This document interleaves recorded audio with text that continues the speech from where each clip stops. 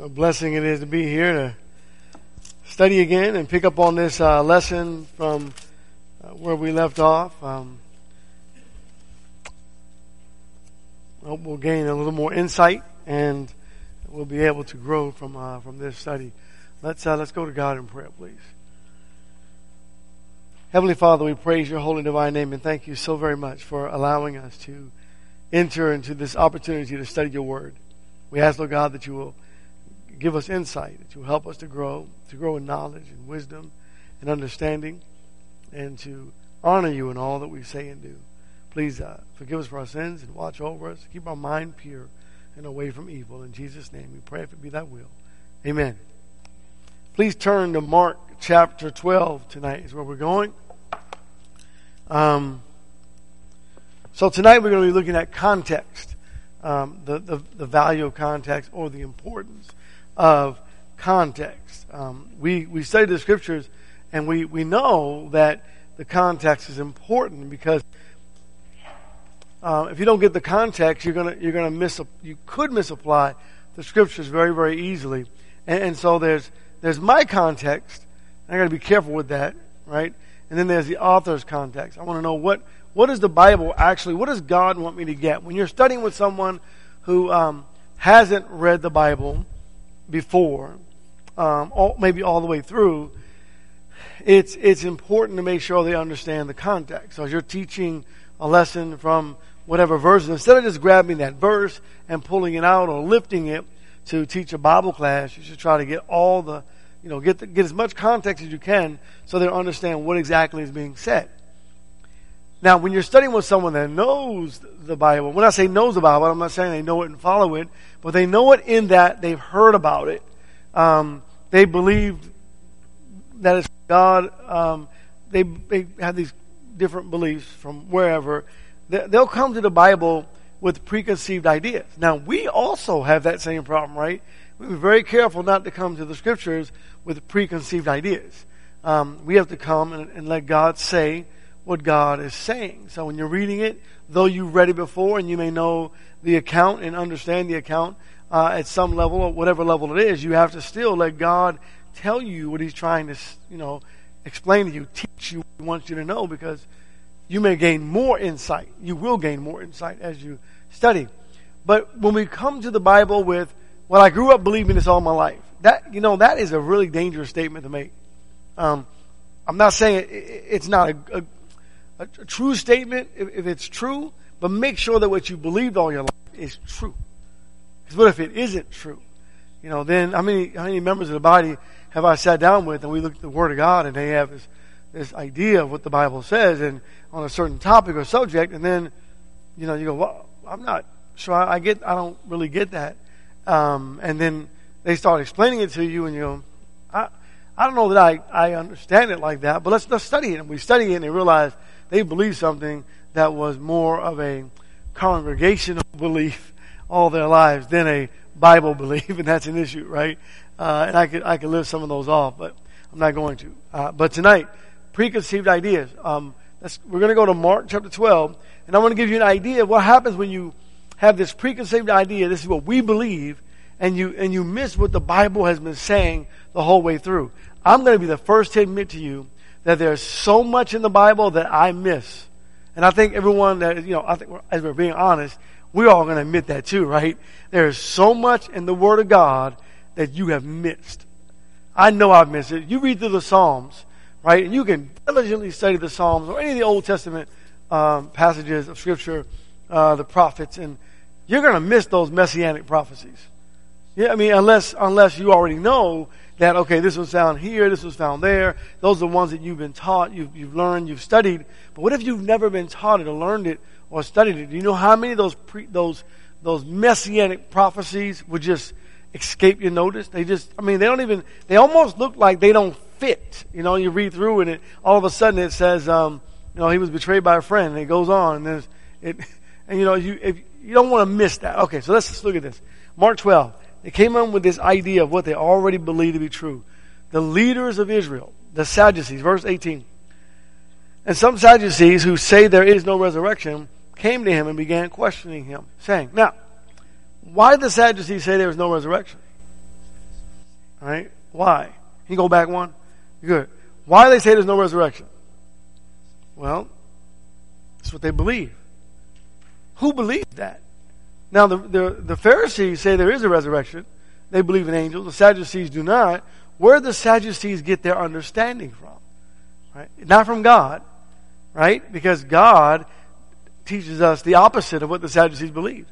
And yet the Sadducees were a very strong and powerful religious group. So now today, we've got lots of very strong, powerful religious groups, and their understanding of the Scriptures in regards to salvation and the bulk of their understanding is way off. Where'd they get that from? Where'd they get that understanding from? How are people misled today to go to, you have religions that don't even use the Bible, and yet they call themselves, Christians of some sort. How do people get misled to follow those kinds of groups? Right? So what would happen if you were taught by the Sadducees, and then you heard something being taught by the Pharisees, and you had to juggle family, because my family believes this, our congregation believes this, I've been taught this all my life, but then you find out maybe what you've been taught and what you believed all your life isn't true.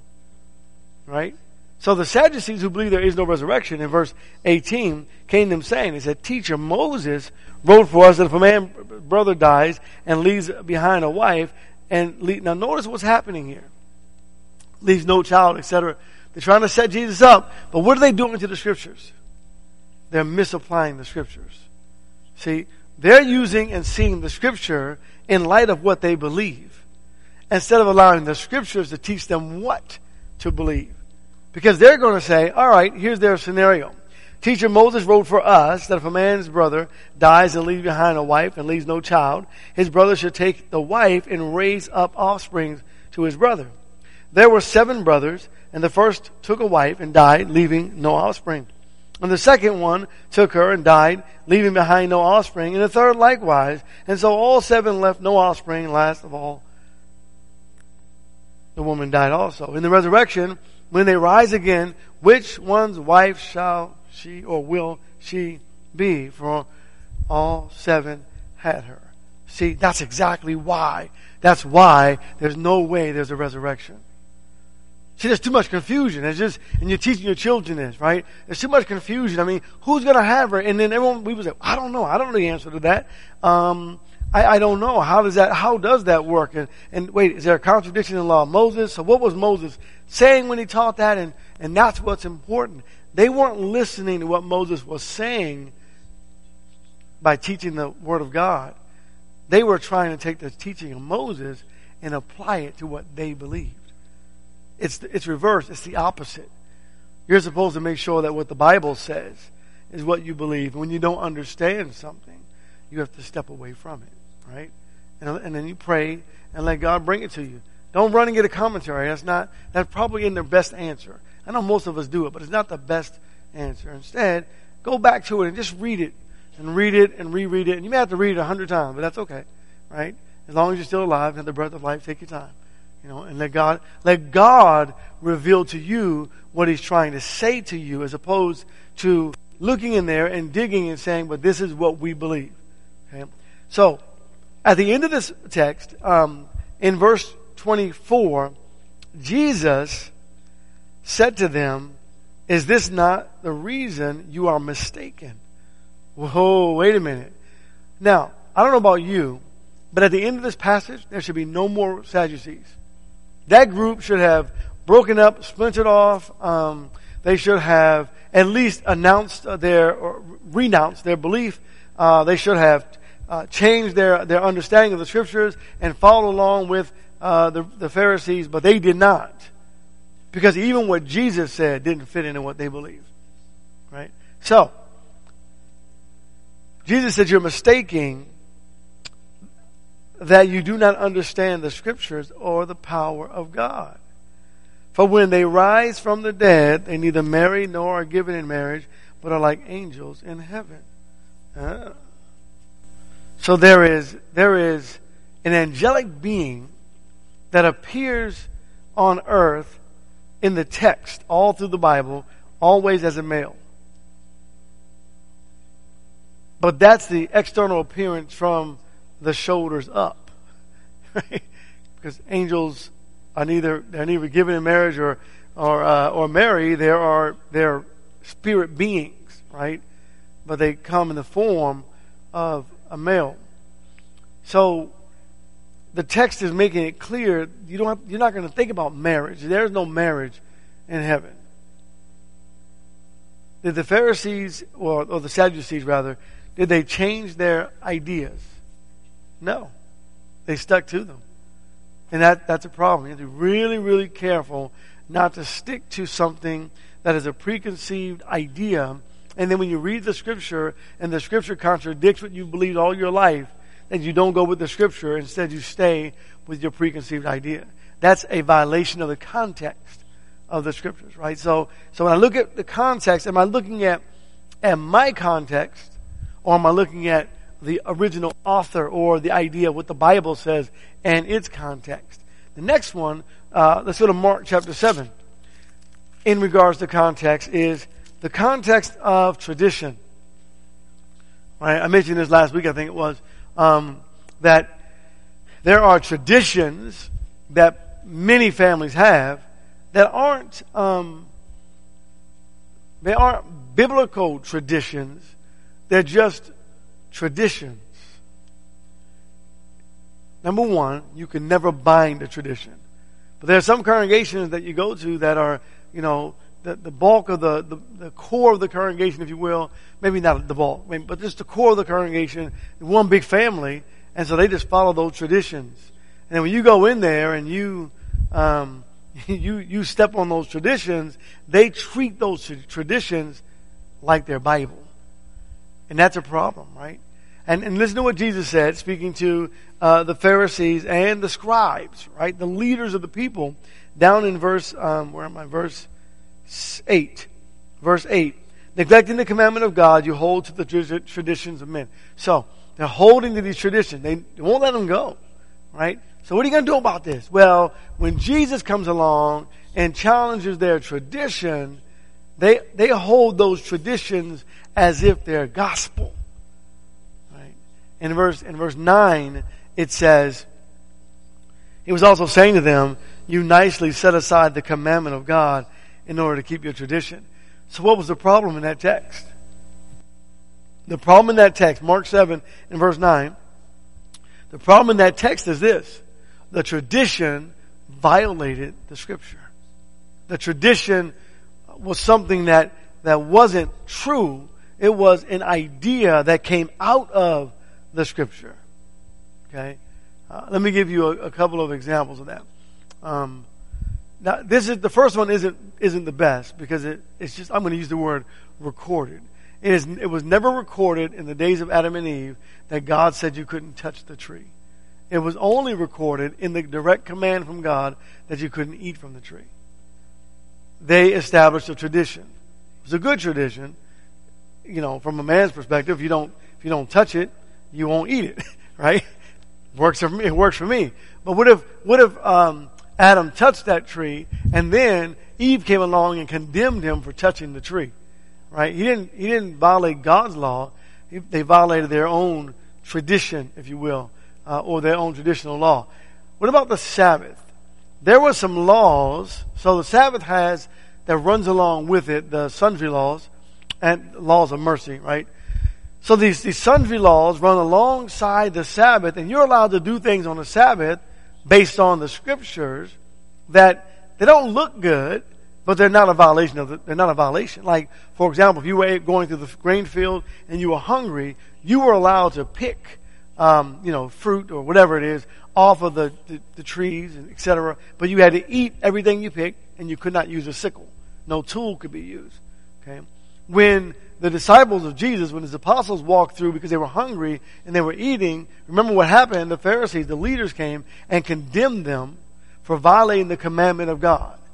They never violated the commandment of God. They violated the traditions of men, such as washing cups and bowls, and all these traditions they put together that says, these are external things that make us, look good, but they weren't supposed to be teachings that were bound upon the people.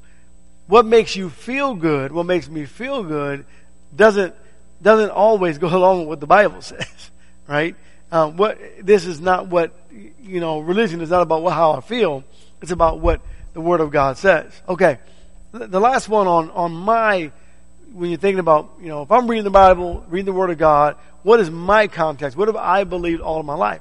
So you're teaching a Bible study, and you get to, let's go to Romans 10. You get to Romans chapter 10, and, maybe someone takes you to Romans 10, and you're talking about salvation, and they approach the Scriptures, and when you approach the Scriptures, we're supposed to approach the Scriptures with an open mind and an open heart, never disregarding the other Scriptures, right? Because one Scripture builds upon another. When you go to Romans 10, 9, and 10, and it says that if you confess with your mouth Jesus is Lord and believe in your heart that God raised him from the dead, you shall be saved. For with the heart man believes, resulting in righteousness, and with the mouth he confesses, resulting in salvation, and that's that. Well, they will disregard every Scripture that has baptism in it to hold to this particular belief, right? Mark 16. I'm just going to use the sharpest, I guess, if you will, unapologetic Scripture in here as a consequence as well as a command. And in Mark 16, he who has believed and has been baptized shall be saved. Over in the other text, it tells you how to be saved, but they disregard baptism, even though it says it right here as clear as day. But he who has disbelieved shall be condemned, because they have this religious knowledge, theological knowledge, whatever you want to call it, regarding their context. We believe this all of our lives. And so it's hard when you're studying with someone to help them to walk away from their tradition, right, what they hold on to, and neglect the rest, and make them look at the Bible as a whole. And so what I have found in my relationship in studying with people is, when I know their background, I usually ask a lot of questions in the beginning before we open the Bible up, because I want to know kind of what they believe. Are they saved? When they were saved? Tell me about your religious experience. What's your religious background? What's your faith? I ask all those questions because people like to talk about themselves, so they'll tell you all that, and then you write it all down. And I get that information. And then when I know where they're from, then I go to their passages first. The ones I know they're going to go to, I go to those first. I take it from them. Right? So then they have nowhere to go. And then we give them the rest of the Bible. And that seems to be very helpful for me. I want to look at let's go to 1 Corinthians 11. A controversial passage of Scripture that we're not going to exegete it, try to get an understanding of everything that's being said. We'll study that on another time. I want to use this. I think it's one of the clearest examples of Bible context and how to get real deep in your Bible context to understand a passage with clarity, right? So there's not a lot of confusion. So 1 Corinthians 11 is about wearing a hat or a head covering, for the ladies. Verse 1. Be imitators of me, just as I also am of Christ. Now I praise you because you remember me in everything and hold firmly to the traditions, just as I delivered them to you. Now you say, wait a minute, well, preacher, you just said not to have traditions, right? There's a difference between what we're talking about and what Paul is talking about, right?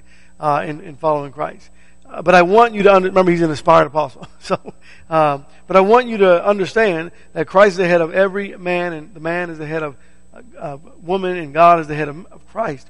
Every man who has something on his head while praying or prophesying disgraces his head, but every woman who has her head uncovered while praying or prophesying disgraces her head, for she is one and the same with her whose head is shaved. For if a woman does not cover her head, let her also have her hair cut off. But if it is disgraceful for a woman to have her hair cut off or her head shaved, let her cover her head. Okay, so now all these questions come out of this passage, right?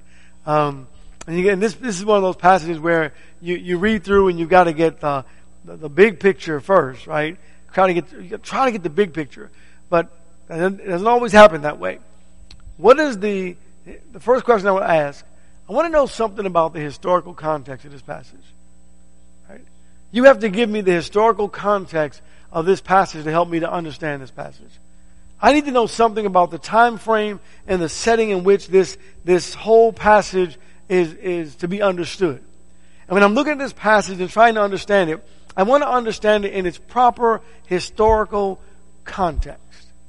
I got to get that. If I don't get that, then I'm already lost. I don't even know what they're talking about now. What is a head covering? What is, is it a hat? Is it a full head covering? What are we looking at here? What is the Bible? What is the historical context or setting behind what's being said in the scripture?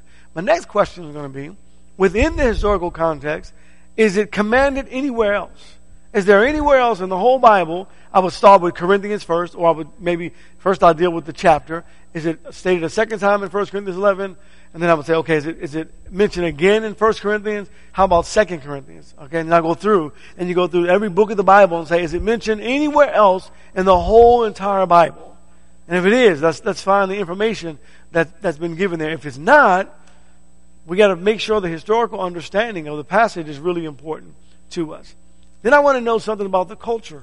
Tell me something about the people. These people that are wearing, both men and women are wearing some kind of head covering or covering their head or, their hair. I know there's all the arguments about it, right? And what in the world is going on, what's being said. So let's talk about the geographical location, because we're talking about the culture. So let's look at the geographical location where the people are. And then I want to know, what was the author, when Paul was writing this, right? What was Paul, by way of inspiration, what is Jesus, the author and finisher of the faith, perfecter of the faith, what was he trying to say to me?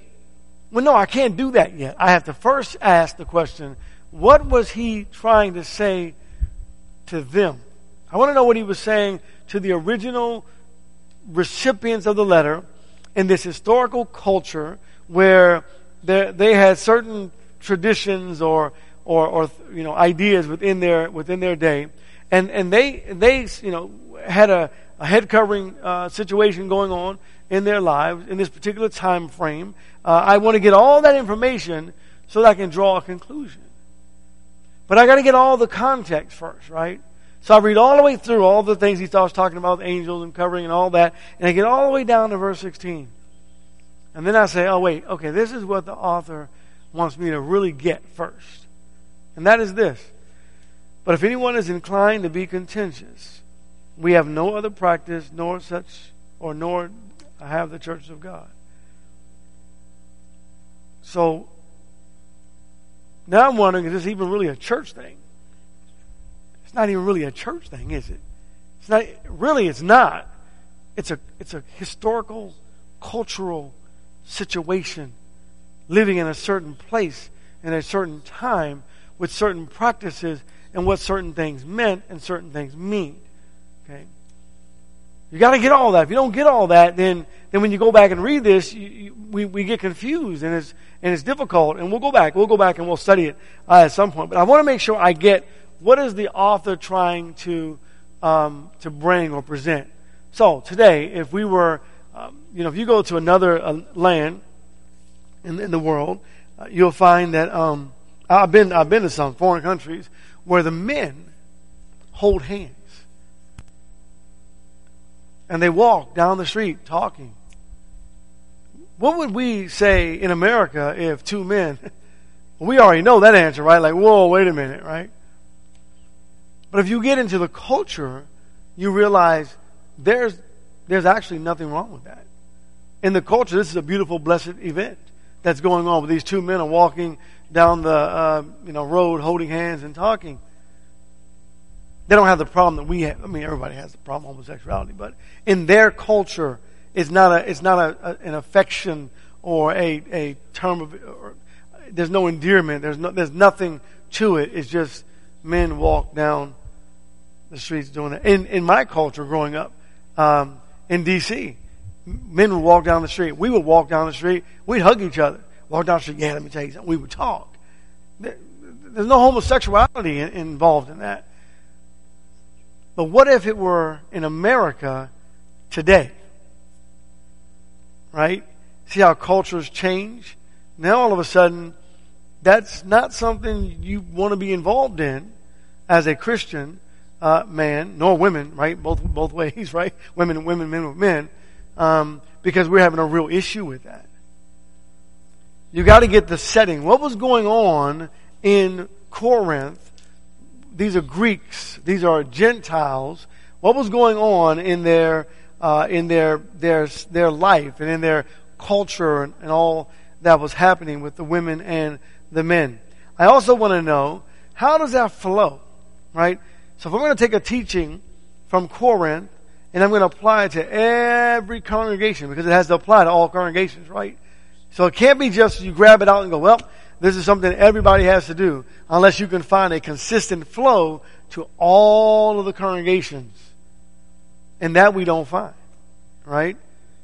So we got to make sure we look for the flow. What is the flow? What is the temperature? What is the setting that is being revealed to us in this text? And you really, if you're going to study a controversial subject, you really got to get everything, all the pictures, and write them down, put diagrams on your wall, if you will, and write, paste and copy and more diagrams, and be willing to also to alter, because somewhere in there you're going to say, oh wait, I got this backwards and I mixed this one up, because there's a time when the men and women wore head coverings, and there was a time when they didn't in the text, right? And so you get all that and you go, okay, I got it. Just like when you go to 1 Corinthians chapter, you follow 1 Corinthians chapter 11, and you go all the way over to the Lord's Supper.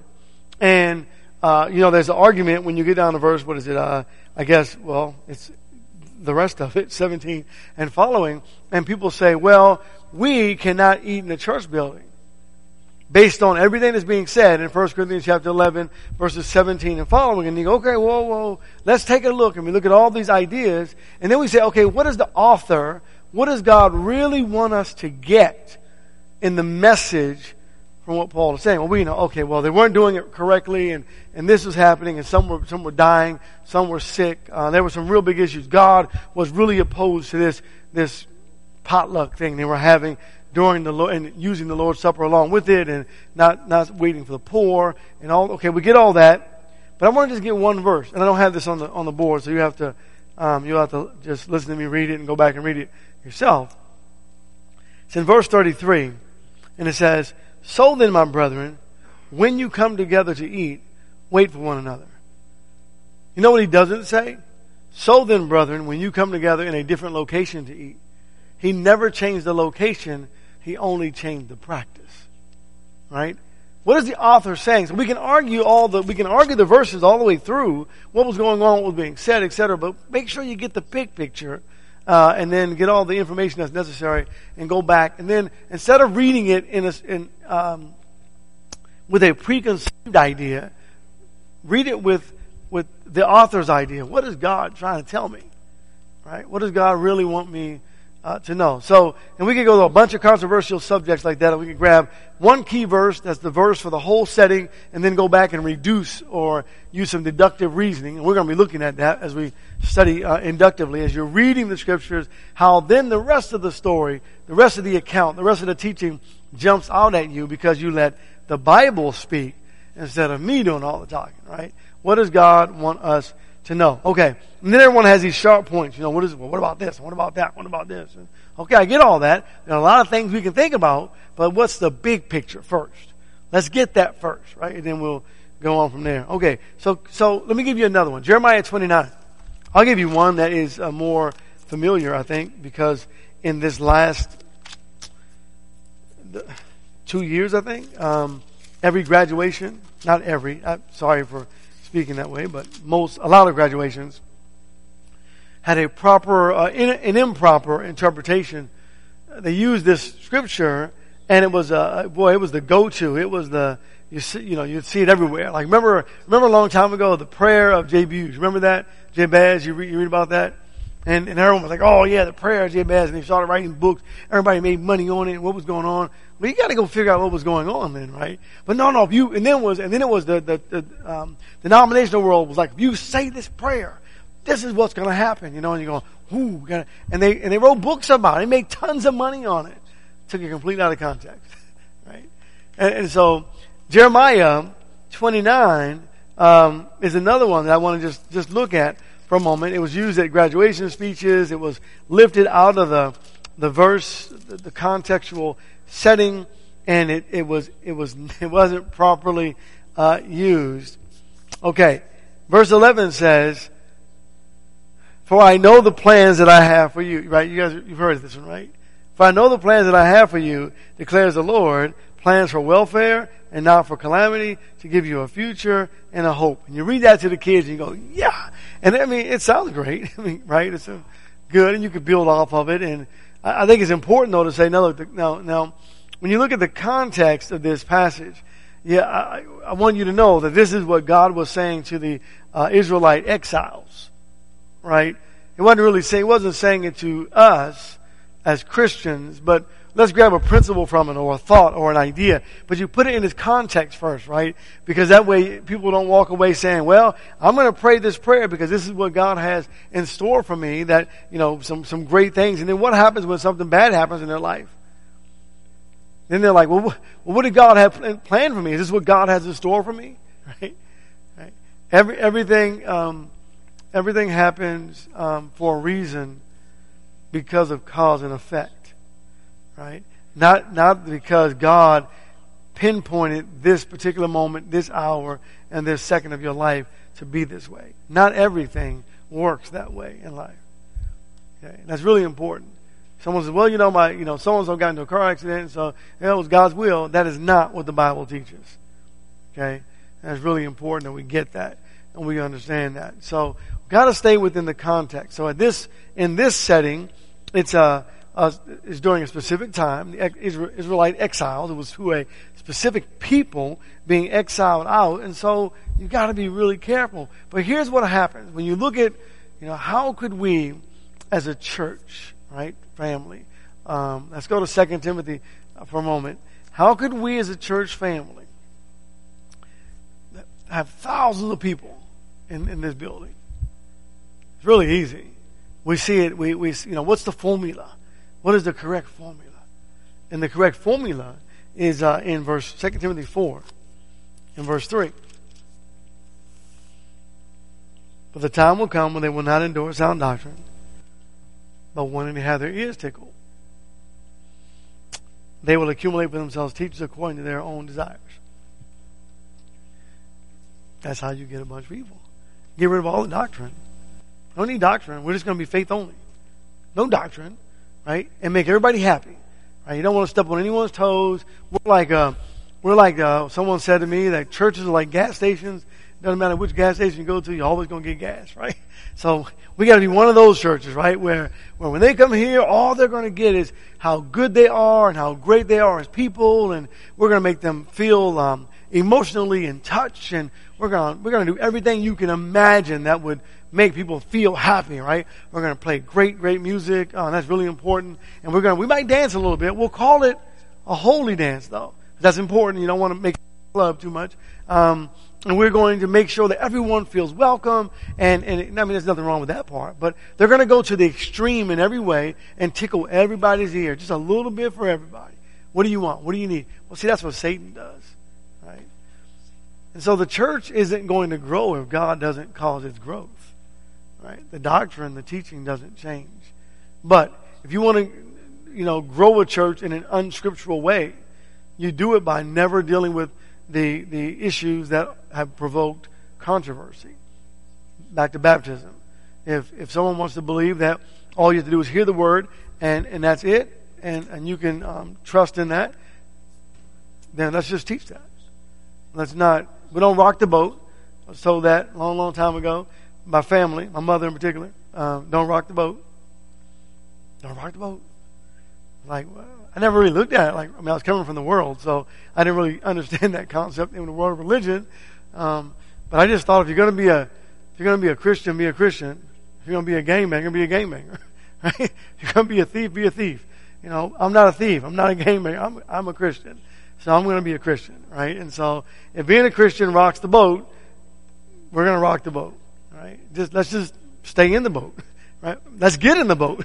That's a good spot. Let's get into the boat because that's really important. So tradition and context is so critical, and that's why it's important to, if you're a child of God, to be able to say as a child of God that I have read the Bible through entirely from Genesis to Revelation. Every Christian should be able to say that. And if you can't, you need to do it. You need to go do that. You need to make that happen this year coming up. Maybe you're, and I'd say don't even wait till January, because then you'll make a New Year's resolution, and we don't want that. We just want you to just do it, right? You got to read the Bible all the way through. How can we call ourselves followers of God if we don't even know what God has to say on every subject matter? Now, when I say everything, I mean as far as what we can think of. You got to read from Genesis to Revelation, and when you finish doing that, what should you do? Do it again, right? Do it again. That was my, and you know what you can do? This is what was important. And I'm not bragging. I'm just giving you the truth. It's a tool. When my kids were younger, very, very little, I bought them a 1-year Bible. And my whole family, we read the 1-year Bible. Everybody had to read the 1-year Bible. Their responsibility was to get that Bible finished in a year. Every year, growing up, that was their job. That was their relationship with God. Not mine, not my faith. That was their faith. If they don't know what God has to say, then how, what rule book are we going to use when we have conflict or troubles or trials, or what are we going to use? How do we know what God wants us to do if we don't read it first? Read it. Let God talk to you. Let God talk to you. And the only way God's going to talk to you is through what? His Word. And if you don't read His Word, then you don't want to hear what God has to say. You're going to have a hard time when it comes to, Satan's attacks. Wait till we get to the study, which is a lot of fun. Maybe I'll do it in a sermon instead. But it's how Satan works. And you look at all these attacks that Satan uses throughout the Bible from the Old Testament into the New, and you find that knowing the Scripture is the only thing that's going to save you. You got to know, wait, but God said, so that's why I can't. It's amazing. It's just an amazing, impressive way of defending yourself. And it's interesting. In every, I don't know if genre was the right word to use, but I'll just say in every walk of life, if you are going to participate in a sport, you learn all the rules. You have to learn the rules, right? What are the rules? If you're going to play soccer, what are the rules? There's offense, there's defense, there's positions, you have to know the rules. If you're going to play football, basketball, baseball, if you're going to go get a job, they're going to give you in the military, they give us an SOP. The rules. These are the rules. It doesn't matter what you did at your last base. These are the rules here. You have to read those rules and memorize those rules and know those rules. And your job now, they have rules on the job that you're on. This is what you are supposed to do. We read those rules. Well, the Bible is not a book that's necessarily full of rules, although it is. It's a book that's full of instructions for salvation. So why wouldn't we read it all the way through, year after year after year after year, and then really get excited and do it twice in a year, and then do it 3 times in a year, right? What's stopping me from doing that? Me. And I think it's, and I want to say this, and then I'll let you go. Class is going to end a little early tonight. I've seen Christian folks read novels like that, thicker than the Bible, and say, "Oh, no, I've never read the whole Bible." You just read the whole novel twice. Don't ever be accused of that as a Christian, to have read a novel but never read the Bible all the way through, right? And maybe it's because it's God's Word is not, there are some books that are tough. I'm not going to say there aren't.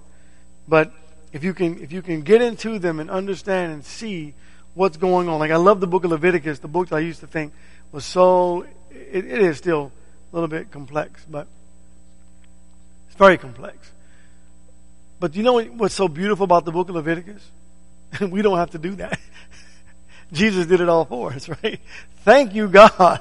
The priest go in, take his right thumb and stick it in the blood, dip it on his right earlobe, and then his right big toe, and I don't have to do that, because Jesus did that for us, right? And then you start reading and try to really understand what it is that God wants us to understand. So thank you tonight for your time. Maybe perhaps tonight there may be some who would like prayers made in their behalf. That will be extended to you in just a moment, the opportunity that we might pray with you and pray for you. If you're online and you're requesting things, please make it known to us via email. Thank you again tonight for your time. We appreciate it. God bless each one of you.